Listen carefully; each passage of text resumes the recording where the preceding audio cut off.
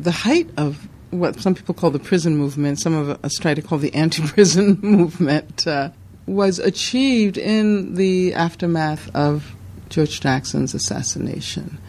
And we know that within a few weeks there was an enormous uprising at Attica, which managed to place these issues on the agenda of the country in a way that had never happened before.